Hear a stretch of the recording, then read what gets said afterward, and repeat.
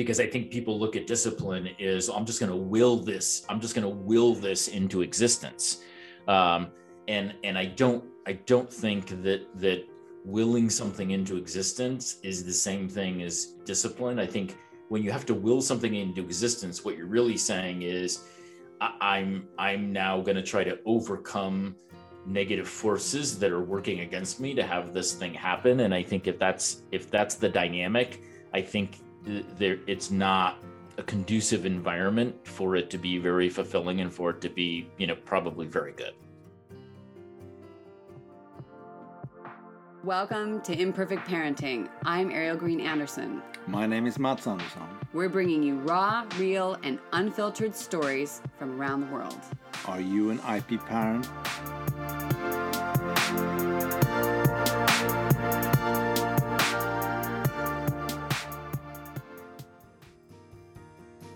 Hi, it's Coach Ariel Anderson, and you just heard Ryan Frederick at the beginning of this podcast, and he is an incredible, authentic, genuinely lovely dad and creator on this planet. He is the founder of Icy Stars, a nonprofit that works to activate a technology community of change agents to power social and economic freedom. Yes, Ryan and his team work with low-income young adults, providing them with employment opportunities and preparing them for community-based advocacy, which allows them, the Icy Stars, to achieve their social purpose. And, Ryan has an elite team of 70 product designers, and he solves data problems with them at AWH as well. He has worked for many years with several software and service companies, and he has just recently written the book, The Founder's Manual, a guidebook for becoming a successful entrepreneur. And our conversation was so enlightening. He dives into his process as a dad, as a writer, and how that was unfolding. And I know you out there are, finding the way to put out what you are meant to. And he dives into that process in a way that is super helpful and enlightening.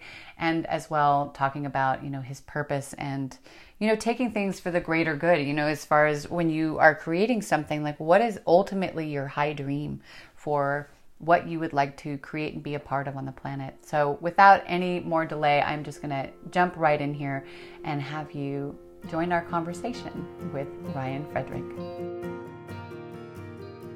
Hi, Ariel. How are you? Hi, Ryan. Not bad. Good. Look at you all set up. You've got the gear. Yeah, it's when you write a couple of books, then your marketing team wants you to display the books on Zoom, and my publisher does too. So my publisher wants me to now be as good at selling books as I am at writing books. Which seems wholly. Why is that your job? You're the creative. Exactly. Seems wholly unreasonable and unfair, but I guess I have to go along with it. Is that why you're here on the podcast today? To sell the book? Yes, I'm just here to pitch books. Right. Well, it's funny because today I was just thinking, I was like, wow, I'm always, now we're at 140 something episodes. I'm always shifting things around. And I said, you know what? I really have to do the same thing I do with coaching before my calls, just for a change, which is instead of just like having it be this, which I don't generally do the same old thing, but it's what are you hoping for by the end of the call? So, we're already recording, but we cut this piece out, and it's just, what would be ideal for you? I hear what your publisher would like, but what would feel, successful for you at the end of the call, as far as your message? Because I generally work pretty intuitively. I have some questions in my mind, which I may or may not use. But I generally prefer that things kind of happen fluidly. But I would like to know also, like, what would be ideal for you if it's, if it happens, if it's possible, in the call, what would be your ideal? Yeah, I like the fluid approach too, because I think that those are the best conversations and the most interesting ones. So for me, the best outcome is truly having an interesting, valuable conversation, because if we do that, then people might, give one of my books a shot. Right. And so I really just want to have an interesting conversation. And if we do that, I think the other derivatives are a potential outcome. I love to hear that we're aligned, because that's why I prefer calling these conversations versus interviews. When I'm having an exchange with whoever I'm setting things up with, is it just sounds less rigid and more real and true. And honestly, my own experience is that people want to get to know, getting to know you, and what you're passionate about is what gets them excited about reading your books or connecting with you at all. And I'm here with our audience we have two podcasts. We have the Corporate Corner and we have Imperfect Parenting. And I generally will get pieces for each of them in an interview.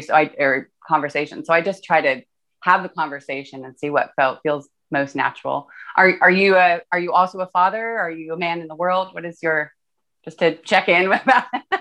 Yeah, I am. I've got two sons. One is 30. He's off on his own. And then I have a 13-year-old. So essentially two only child families, because they're 17 years apart. Sorry. Yeah. Well, we have that over here. We have 25, 16, and 4. So from 2 different marriages, but it's a very, they both, I guess, got to have the best of you, or so to speak, I guess. Right. And the worst, maybe. Right. Assuming that there's a best, right. They had access to it. Right. Yeah, I don't know. I mean, parenting is one of those things that you just figure it out as you go along, and you believe in certain, sort of fundamentals, I guess. And then it's a big experiment, right? Because you try things and you see, are you getting the result that you want, or aren't you? And if you're not, right, then you try a different experiment and a different approach. I'm not optimistic I'm going to win a Father of the Year award anytime soon. But they seem to be relatively well-adjusted human beings. So I'll take that as a win. I think that's most of us.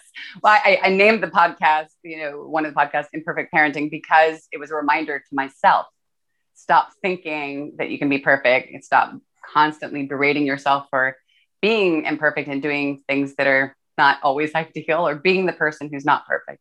Yeah, it's tricky, but let's just keep talking. And it's great. So I'm just curious, actually, where are you in the world at this moment when I call? We talk. I'm in Columbus, Ohio. Oh, okay. We're in Northern California. Rainy day. It Sacramento, or more toward the coast? Oh, no, good question. Actually, we just moved a few days ago, very spontaneously, and we're now 20 minutes from the beach, but not Southern California, Warmy Beach. We're in the Sonoma wine country. So it's, where there's agriculture and eco-thinking and sort of a lot of activism, good food, and the beach is 20 minutes away, but it tends to be cooler than, for example, Santa Monica or something like that, but still beautiful. And the redwoods are right here.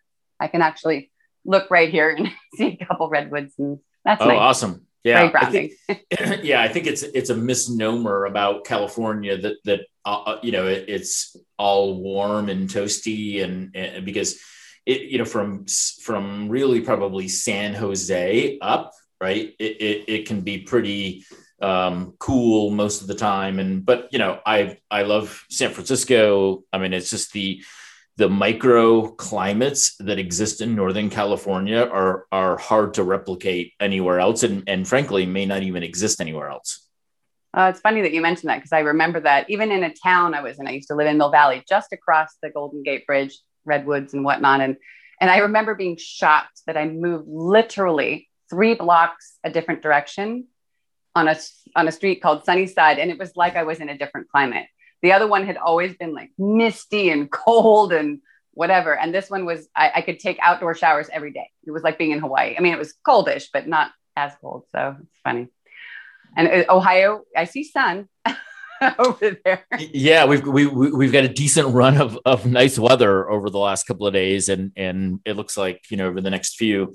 But it can be touch and go this time of the year. We'll have a couple of chilly days, as spring starts to develop, and so it's mid 60s today, and we'll get back down to the 40s for a couple of days, and then eventually over the next couple of weeks, as we get to the beginning of April, we'll get to the point where we'll mostly be in the 50s and 60s, and then spring will have really sprung, and then people will feel like winter's really behind them.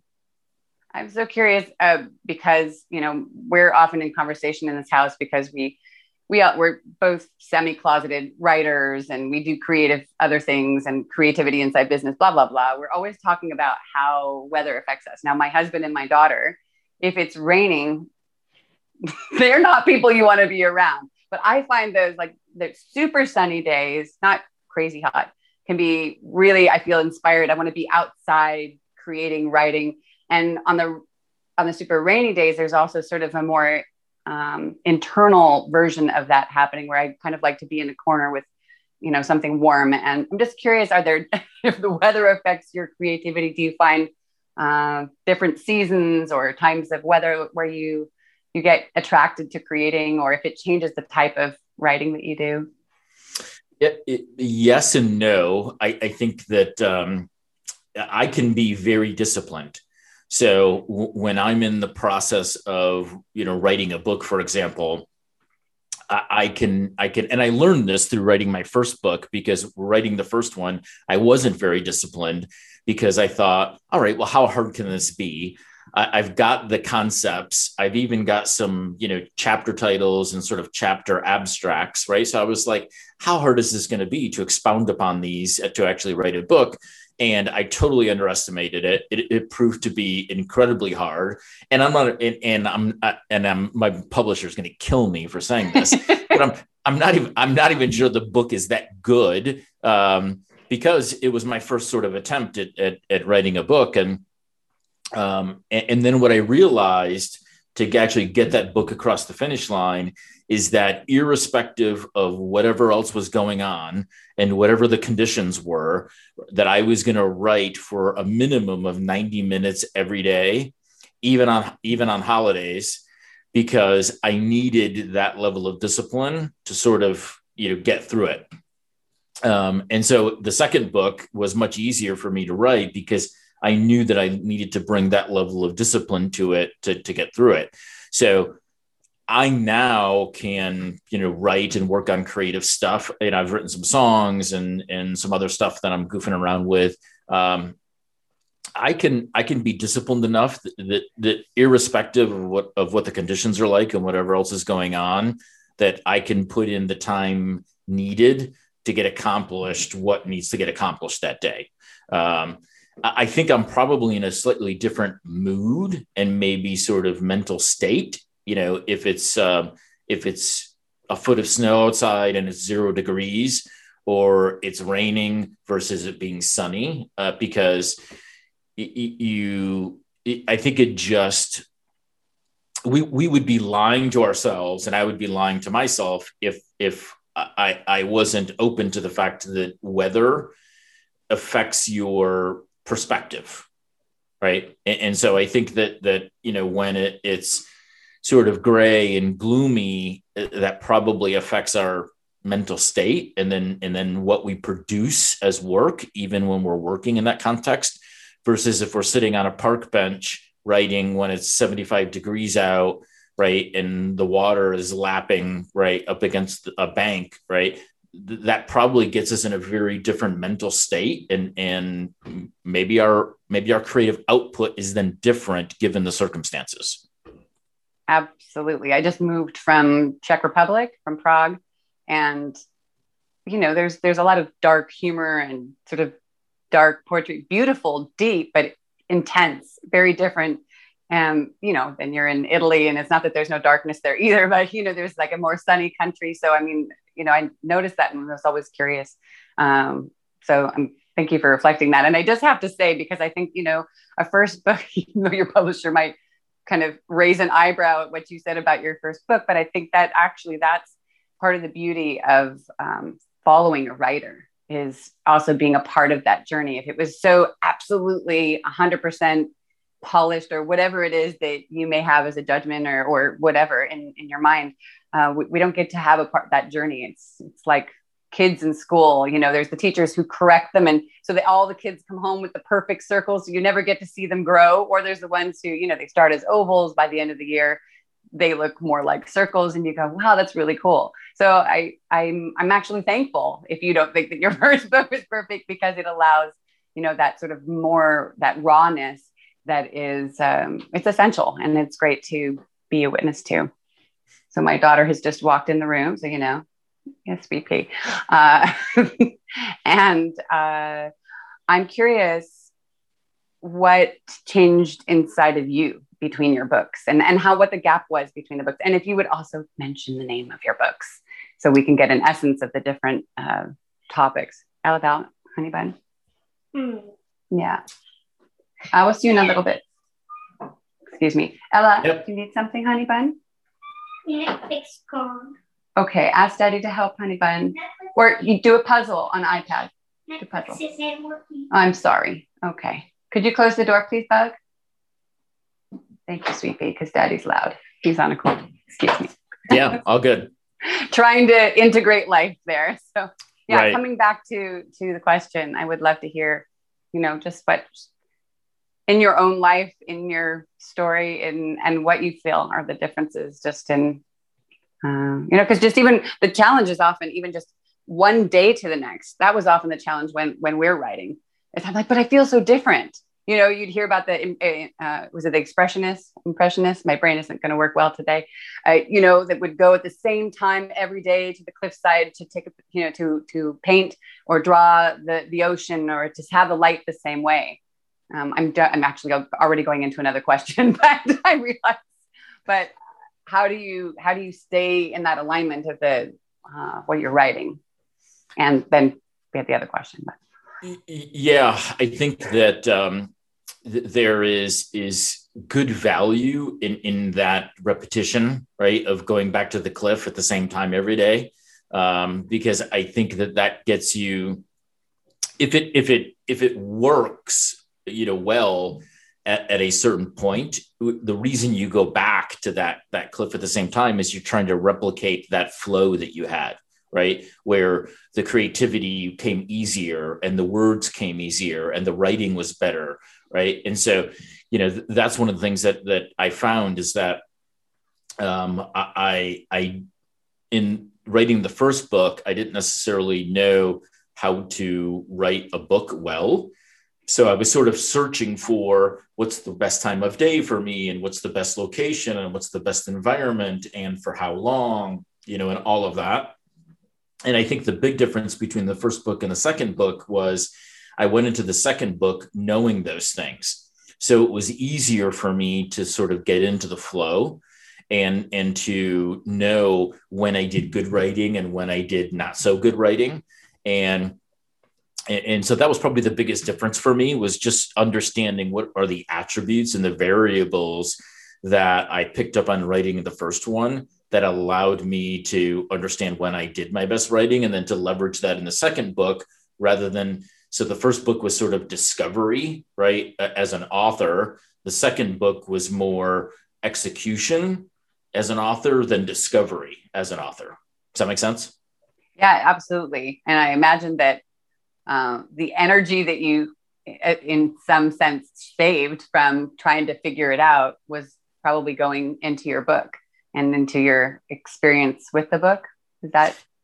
Absolutely. And I think the second book is better because of that. I think the second book is also longer, probably because I spent less energy trying to figure out how to be an author and to write a book. And I could then put that energy into the content and actually write more and have more to say. and neither of these books, again, my publisher's going to kill me, but neither of these books are scintillating reads. This is not 50 Shades of Grey territory, right? These are two business books. One is called The Founder's Manual, and it's about being a founder, starting companies, and building early products. And the second one is around growing and managing a services firm, like, a design firm or an accounting firm, et cetera. And so, very sort of tactical, business books, not with, compelling stories as much as sort of experiential of, this is what I've seen work. This is what I've seen not work. Here's some tips and here are some guideposts for people to consume it and maybe put them on a path that increases their odds of making it work, given my experiences and some of the experiences that I've witnessed. But sometimes that's what you want. I mean, I have so many different books, waiting to be finished or to be read, or that I pick up along the way or whatever. And you pick up different things for different needs. It's like watching different movies at different times, or getting together with different friends who support your soul, your needs, your logic, whatever, in different ways. So, what you've created is needed for that purpose. When I'm trying to build my business, which is a constant and ever evolving beast, I want often something that's straightforward. I mean, something that I can, of course, still get through, that the way that it's written, or often even just the way that it's laid out, makes sense, to move through and execute and get inspired by, or, oh, I hadn't thought of it that way, or, oh, I could do it this way. Sometimes when there's too much, 50 Shades of Grey bits mixed in, you lose the plot yourself. So, it's maybe there's going to be another book in the future, which is about the actual experience of writing, or some other version of what's inside of you. And because I think there's, we often have different pieces that are meant to come out at different times. And, you wouldn't have written the books if they weren't needed. Somebody was sending the message out to the universe, or whatever you believe in, that I need this book. And those people are going to find that book, or those books, I should say. Yeah. And it felt very much like I wanted to write the books, even if there was no market for the books, right? And even if they didn't sell a lot of copies, that I was not concerned about whether they were commercially successful or not. I just wanted to write the books for myself. And I think there's some tidbits in there that could be useful to people and people will get value from, but it was not, oh, I'm going to write these books because I think they're just going to kill it in the marketplace, and they're just going to sell a ton of copies. I wanted to write them because I wanted to write them because I just had things that I wanted to say, and that I think this is where a lot of creatives have to start is if you've got something you want to say, if you've got something that you want to draw, if you've got something that you want to create, right? You have to be okay with the fact that that's enough and that's good enough, right? And if it becomes commercially successful, all the better, but that's not the reason to do it. Does that make sense? Absolutely. And I think that a lot of people, I mean, it sounds to me, correct me if I'm wrong, it sounds to me like you were pulled to do the books. Like, I need to do this book. I need to write it. Were you pulled? I mean, yeah, because it got to the point where I felt like if I didn't write the first one in particular, and then the second one ultimately, because, I got through the first one and, it didn't die in the process. It became one of those things where it felt like I was going to be unfulfilled as a person if I didn't write the books. Mm-hmm. And I've started writing a third one, and after writing the first one, I took, I knew I was going to write a second one, but I took a couple of months off, and I intended to take a couple of months off. And then I started working on the second one about 4 weeks after the first one came out, because I missed working on the book that much because it had become such an important part of my routine. And I enjoyed the writing time and I enjoyed the creativity and the overall process that I missed it, that I actually started writing the second book sooner than I thought. And that sort of reinforced for me that it was giving me fulfillment on lots of levels that I had no idea was going to be the case. Mm. It's actually pretty deep. I'm actually feeling right now more than I'm in my head. I'm curious if you're willing to share some of the deeper side of that, because I hear you talking about the creative piece, but there must have been something really there for you to go back so quickly after working so hard. What are some of the things that came up? Like, why is it so important? Not just creating, because there's stuff that's obviously a powerful part of you, but was it a self growth or learning? Was there something on that path that beyond just the creativity and getting the words out that was coming back for you? Yeah, I think that because it's a strong process, writing. It is. Right? And I think it became something where anybody can do anything once, right? And so I sort of felt like after doing the first one and wanting to do the second one, that it was a little bit of a test around it. You know, I'm not sure what to call it. My fortitude or resiliency to sign up for it and to do it again, and doing that and consciously saying, yep, I'm gonna step up to the plate again and I'm gonna do another one, meant that the first one wasn't an accident. It wasn't a fluke. It wasn't just a check a box and then move on. And so there was some components, to that I think that I needed to prove to myself, if nothing else, that the first one wasn't just I did it to check a box. And that became important to me in the process of, and the reason for writing the second book. Mm-hmm.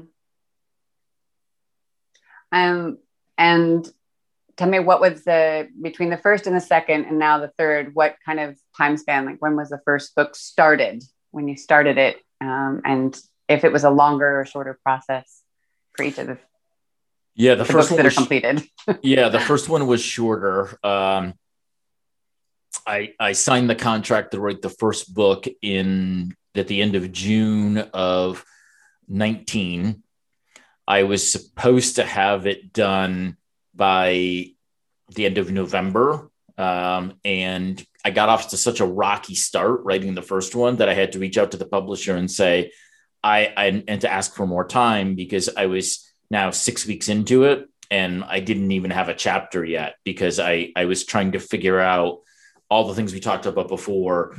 When should I write, what time of the day, what days of the week, what conditions, what spots, et cetera. And so it took me a while to figure a bunch of stuff out, because I was in that discovery process with the first book. And so they said, yeah, sure. It doesn't really matter whether it comes out at the end of November or end of January or what have you. So I then ended up getting the first draft of the first book to them essentially the end of the year, so the end of December, and then they had it for a couple of months, and we went back and forth, and it came out spring of 20, so a year ago, basically. And then I started working on the second book really as soon as the book was final, and I knew that there were no more changes to the first book. So even before it came out, I started working on the second book. So the second book I probably started working on in February of 20. And then I worked on it pretty much all year last year. And then it came out the beginning of February, just like a month ago. And so that one took a little bit longer, but it's beefier. There's more in the book. The book is longer. And I'm glad that I started sooner on the second one than I had planned to, because since it's longer and there's more content there, it allowed me to get through it, but to ultimately allow the book to be written really inside of a year. And not that matters, I guess, in the end, but it also feels like it feels to me now personally that if a creative project starts to lag and starts to drag, that I might lose my enthusiasm for it, and maybe the work would then be not as good. I have no idea if that's true or not, because there's been lots of books and songs and poems and paintings and things over time where people have worked on it for years and years and years before they got it to the point where they felt comfortable exposing it to the world. So but it felt like for me on both of the first two books that I needed to approach them with a little bit of urgency and not let them lag. And I have no idea if that was the right approach or the wrong approach. It just felt right for me. Okay. I'm curious because you mentioned, as we were talking before about having a couple of boys, and I'm just curious how the process has been with your kids. If you ever earlier on in your parenting journey or your journey on the planet had the idea to do these books or other books, but either life reality or internal reality said not yet, or it didn't quite work out, or what changed the timing for you, or what happened inside of you to change the timing or whatnot? Yeah, probably just internal reality of getting to the point of being in my early 50s now, having more time to be able to dedicate to a project like writing a book. I don't know, at least for me, I don't know that earlier it would have made sense for me from a time energy perspective. So I think it was just the right time of life for me to do it. And now I've got a third book in the works, and I've got, another 2 or 3 on a list that I might tackle moving forward. So I think it was just a lifetiming thing for me where it just made sense and it was a good fit for where I was in life and that I could dedicate the time to do it. I think that was most of it, actually. Yeah. Okay. I was going to ask you if you were standing in front of somebody who was looking to dive into their creativity, into writing a book, and they were at that stuck place where they're feeling it, but they're not feeling the full confidence. Maybe it was the place where you were during the first book or well before that, before, you feel something kind of like tickling you that's asking to be done, but there's something, maybe a limiting belief or just for whatever it is, just sort of standing there. What advice would you give them, right, to move forward somehow? Yeah, this is probably not going to be, terribly useful advice, but okay, it's the advice that I would give because I think it's true. But it might be disappointing advice is the better way to put it. I think when it's time. And if you have an inkling, but you're not ready to act on that inkling, I think if you try to force it, I think you could be putting yourself through some pain and agony and stress because now you're trying to force the manifestation of something when you're not ready. And so I would say that if someone has an inkling to do something creative or starting a company, which I think is also a very creative endeavor, or anything right in a creative realm, I think if they have the inkling, they should honor that inkling. They should acknowledge it. But if they're not ready, I don't think that they should force it. And I don't think they should feel forced, right? That because they have the inkling that they now have to do it. I think that they will know when they're ready to do it because I think it will morph from an inkling to something that they're actually now willing to sacrifice to do it. right? Because if you're going to do something, if you're going to create anything, you are going to give up things, time, energy, etc., to now invest in that thing that you're now going to create. And you know when you're ready to do it, when you're ready to give up those other things. Wow. I hope you guys heard that. If you didn't fully hear, I want you to, when you're listening to this podcast, I want you to go back and listen to that whole thing that Ryan just said.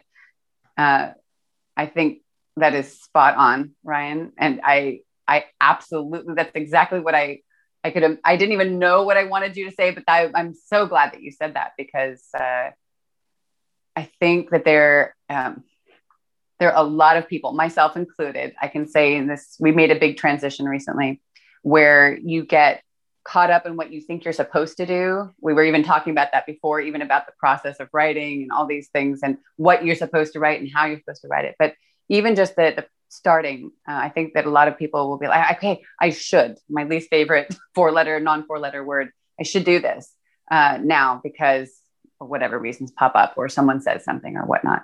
And then there's a lot of spinning wheels because internally they know it's not time, but there's something that says I should. And therefore there's a lot of wasted energy. And then also there's and correct me if I'm wrong, but I think there's also a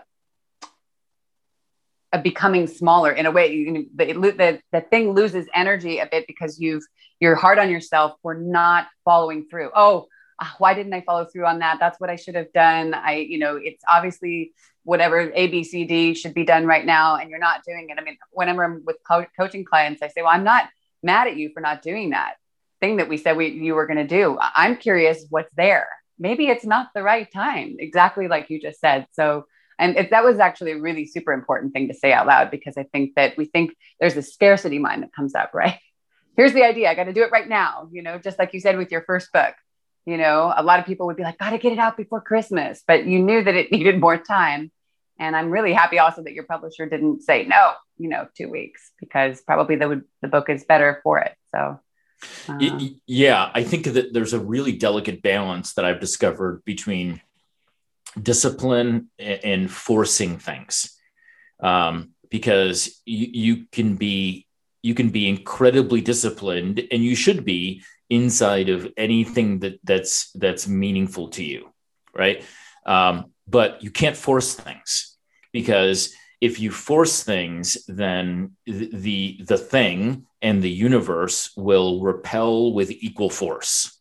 And so I spend a lot of time talking to founders of companies and advising them and mentoring them and building software products. That's the day job. And you can't force it, because if you force it, the likelihood of it being enjoyable, the likelihood of it being good, and the likelihood of it succeeding it is almost zero.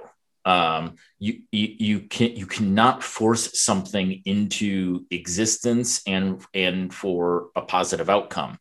Now you can operate with discipline inside of something that's important and meaningful to you, but that's different than trying to force something to happen that you're not into and that is not that meaningful to you at the time. So, but I think that's a very delicate balance.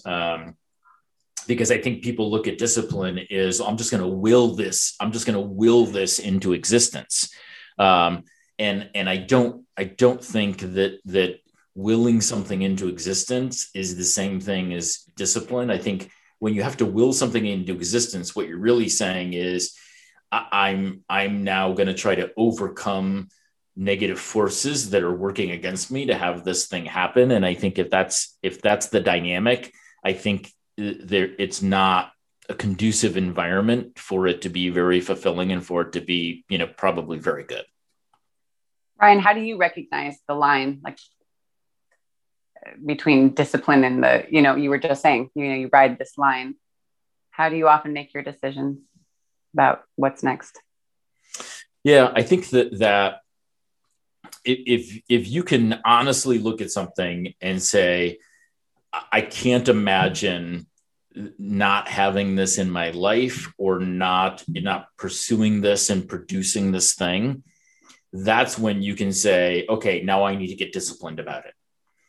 If it's something of, back to your, I should be doing this, right? Then I think that you're trying to will it into existence, and now you're forcing it, versus being so grounded in the fact that, no, I really have to do this, right? Then you can get disciplined about it. And I think that there's, I don't know how something morphs from being, I should do this, or this would be good for me to do, into the category of I have to do this. But the have to sounds harsher than the should or I want to. But when something becomes a have to, it actually, like, all the pressure comes off of it. Because if you have to do it, now you'll figure out a way to do it. The shoulds and the things that I probably, want to do, those that's a category that has some tedium attached to it, right? Where the things that you have to do aren't tedious, right? You actually enjoy the process, you enjoy the work, you enjoy the discipline around them. And so I don't know, that's probably just a bunch of wordplay, but no. There's some truth in there somewhere that I think every person has to figure out for themselves too, right? Of what matters to them now and what do they have to do, and versus what's optional. And if it's optional, you're probably not going to will it into existence. But if you have to do it, then you probably should figure out, how do you get disciplined at what you have to do? Because then you'll actually manifest it, and you'll create it and bring it into existence. Yes. And people are waiting for it. So when you feel that certainty, that's usually you're listening, on another level. And people are saying, or whatever powers that be are saying, do it. And certainty tends to make things happen, like you were saying. It's when and you're clear, it just, you don't have to know all the steps in between. Just start moving that way. Things happen. Right. And that's a great point, because I was just going to add that is it doesn't mean that it isn't scary. It doesn't mean you have all the answers. It doesn't mean you have it all figured out. But you then have a sense that you are going to figure it out. Right. And that has power in and of itself too, which I think is really important. Thank you. I always am attempting to create an experience in the conversations with someone like yourself, for the audience, of being inspired to follow what you're meant to be doing, and it doesn't have to be everything. I love that you're talking about how you have a diverse creativity. You're not only writing, which actually I'm wondering if that makes the writing fun, because if you're only writing, it becomes such work. But that you're doing songs and other things, does it help you stay excited about writing? Because I know that if you start to do something for it, well, I know you have your day job, but if it starts to become, part of the essence of who you are or whatnot, in a daily kind of way, then it sometimes loses its luster and its fun and its excitement. Does doing other things help that, or what helps you keep the joy in what you are creating? Yeah, I think that's a very good insight. I think that if I was a writer as my profession, I think it might be a very different experience for me. But I own a software product and data consulting firm as the primary gig. So very technical, very structured. There's a creative aspect to creating software products too. And I'm not diminishing that. But there's also a very sort of analytical, technical, component to it. And I think the writing is a creative outlet that is maybe not the complete antithesis of building software products, but it's pretty far removed from building software products. And I just know about myself now that for me to be interested in sort of myself, and for me to be interested in to feel like I've got an interesting life, I need layers, to it that don't that are complementary, but also in some ways have zero to do with each other. So I also I bought a cabin in the woods, and I'm in the process of buying a cabin on a lake right now. And the cabin that I bought in the woods was a fixer upper, and I knew that it was, but I was excited about taking on the challenge of fixing it up. So I built the decks myself. I fixed the foundation myself. I did concrete work myself. And so that was another layer that was of interest for me and intrigue, right? Building software products as the business, playing contractor, right, on other days, and then writing and doing other things in other moments. And I think that keeps me interested in me.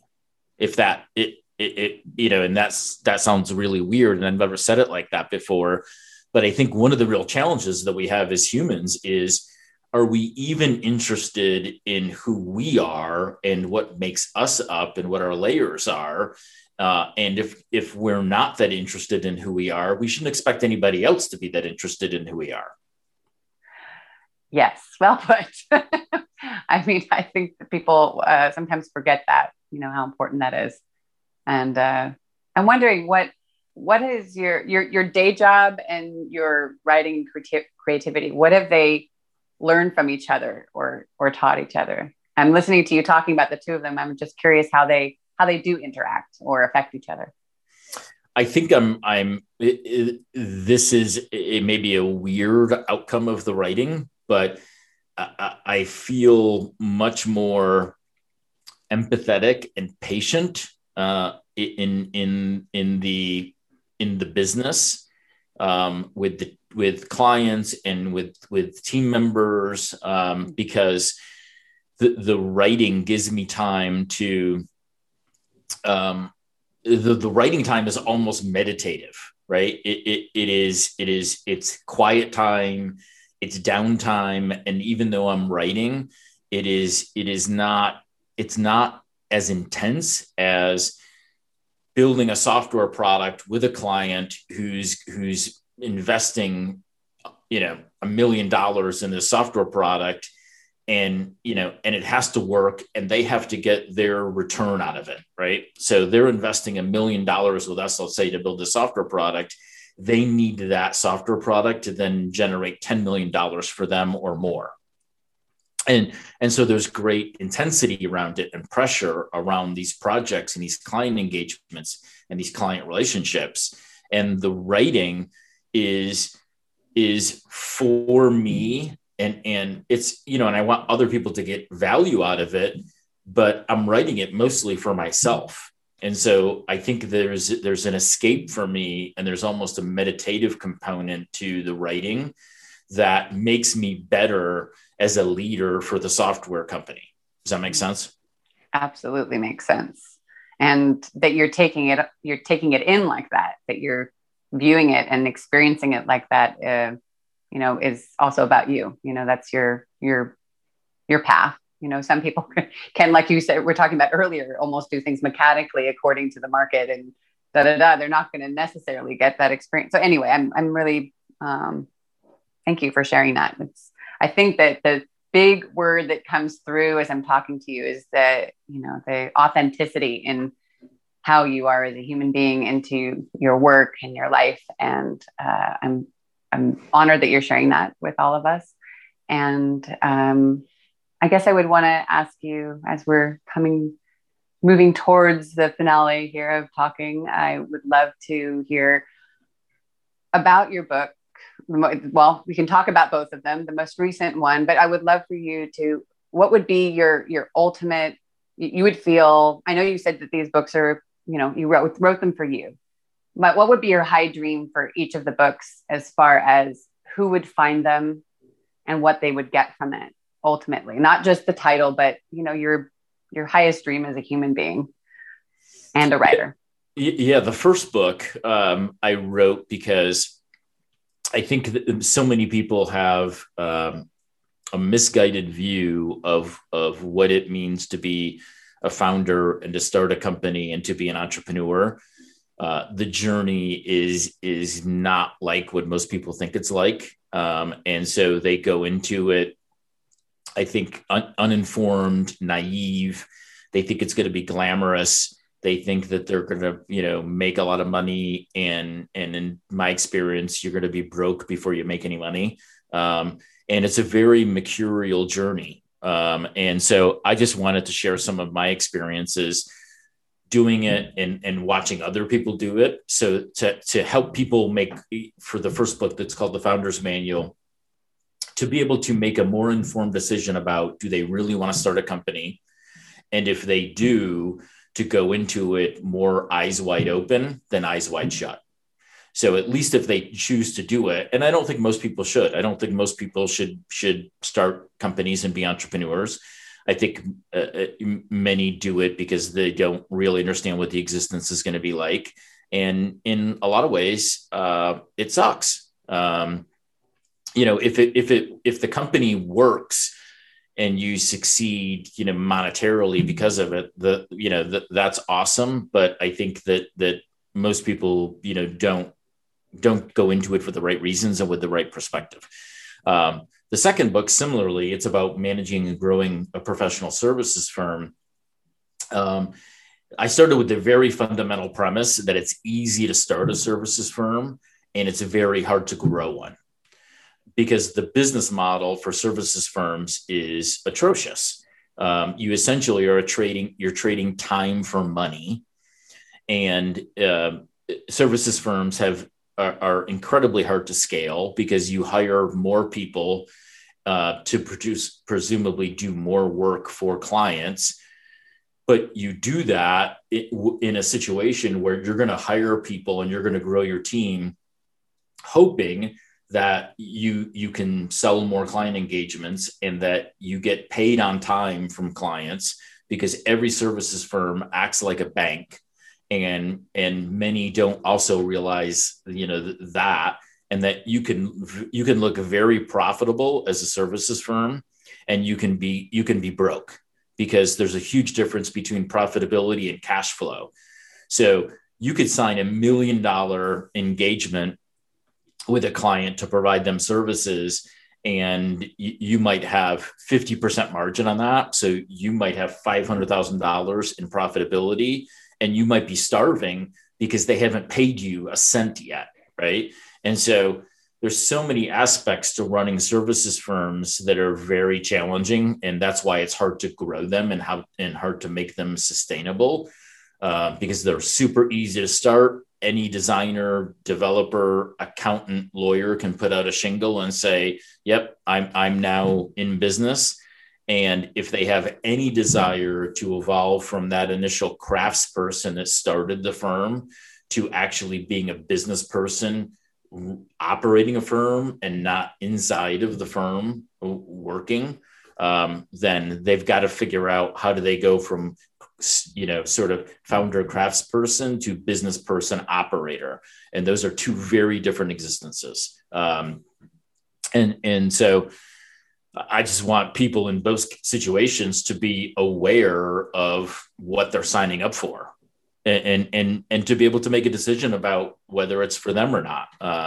Because in a lot of cases, people get into these companies, into these situations that it's not what they thought it was going to be, and then they have to make some tough choices. I'm just absolutely feeling you, because this is so, both of your books right now, I have to say, due to what's been happening in the world and in our country, they're so needed right now, because people do have a lot of idealistic versions of things in their mind. And with all the shifts in people's companies and employment and whatnot, a lot of people are looking at these things, struggling with them. And I think even just to read your books, even if they're in the process of it, to get that sort of validation that they're not nuts. This is actually, it's really tricky in the beginning. And then as the whole scaling piece, the time for money is such a to shift things around, you have to bring in such deep creativity, which isn't even necessarily always possible with every kind of business. People don't realize how much energy goes out to starting and growing, scaling a company, and the kinds of really intense decisions. You have to be willing to jump off a cliff a lot of the times, and take a risk, to build a team to be stronger, for example, so that you can actually even maintain growth and manage it and grow in a way that feels right, not only to your business, to your employees, but also to your own soul, as you were talking about before, about the writing, it and yourself and being interesting. It's also inside of your business. There are moments where, like in the parenting we were talking about before, you're not always the person that you want to be. You're not always having the business that you hope for. And that's one thing I've seen over and over again in the last, I think I spent in the last 2 years, maybe over 1,000 hours on other people's courses and coaching programs, because I like to learn and I'm curious.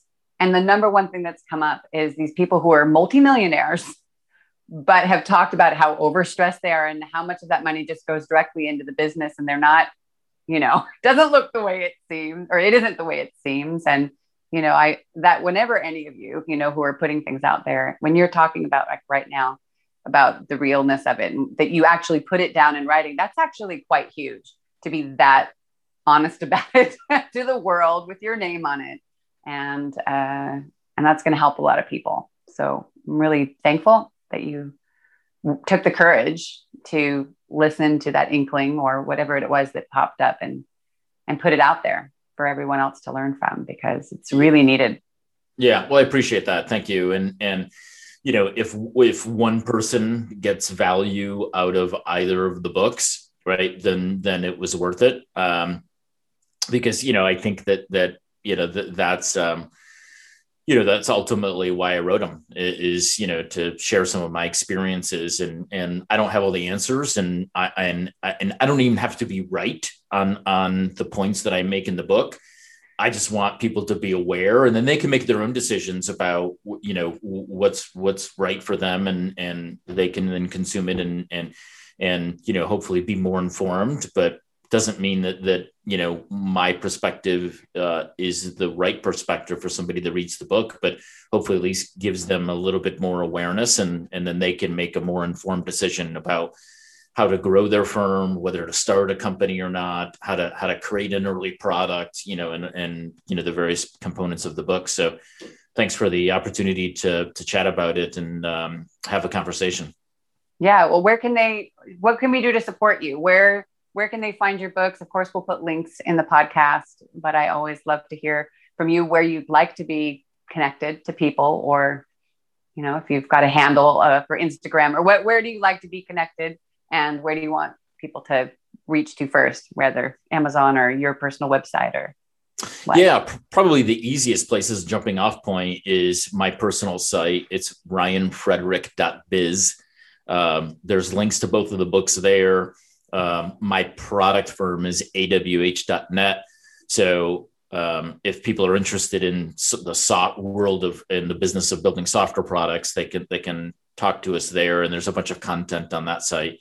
And then I'm on LinkedIn and Twitter, but if they find me on the .biz site, then they can, connect to me on the other platforms of choice as well. Make sure we get the right one.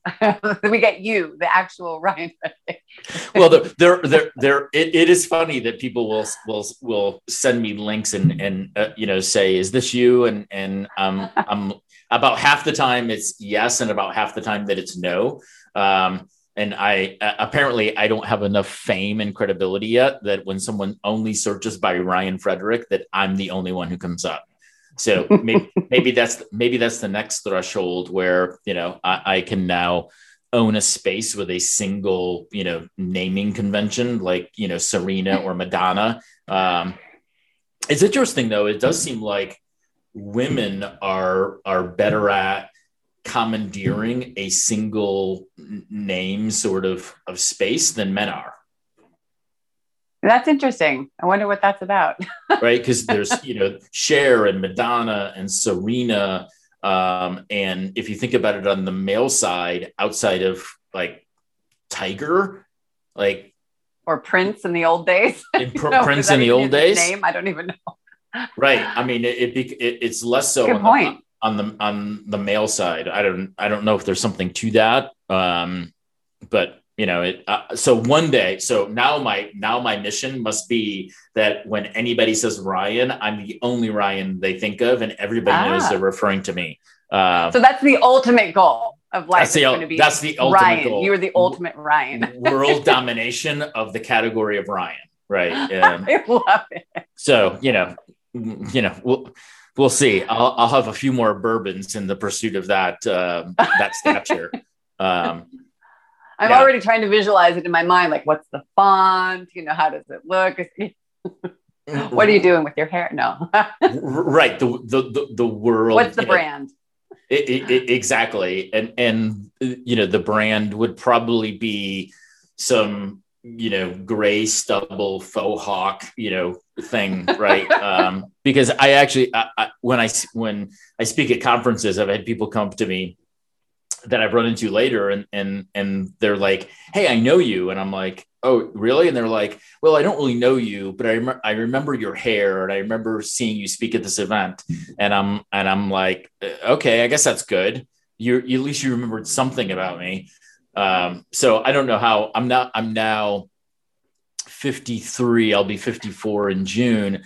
I don't know how long I can carry off the faux hawk until, until I get to a point where it's like, should a 72-year-old guy have a faux hawk? I don't know. Well, I guess you'll find out what your feeling is about that. But, at least you've got a thing, there's a thing. It's not just, you're just that another, brown haired guy with the same haircut and the polo shirt or whatever. You've got a thing. Right. Right. It's the skinny guy with the gray faux hawk is how people remember me. So, for better or for worse. Right.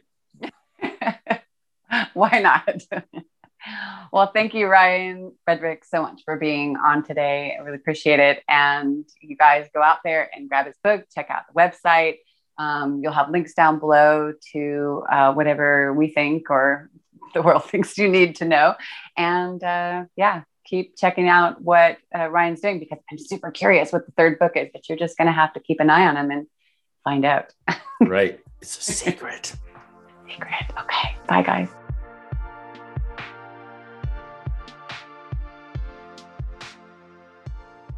Thank you for listening to our Very Imperfect Parenting podcast. If you'd like a little more like live coaching sessions, then jump into facebook.com/IPParents.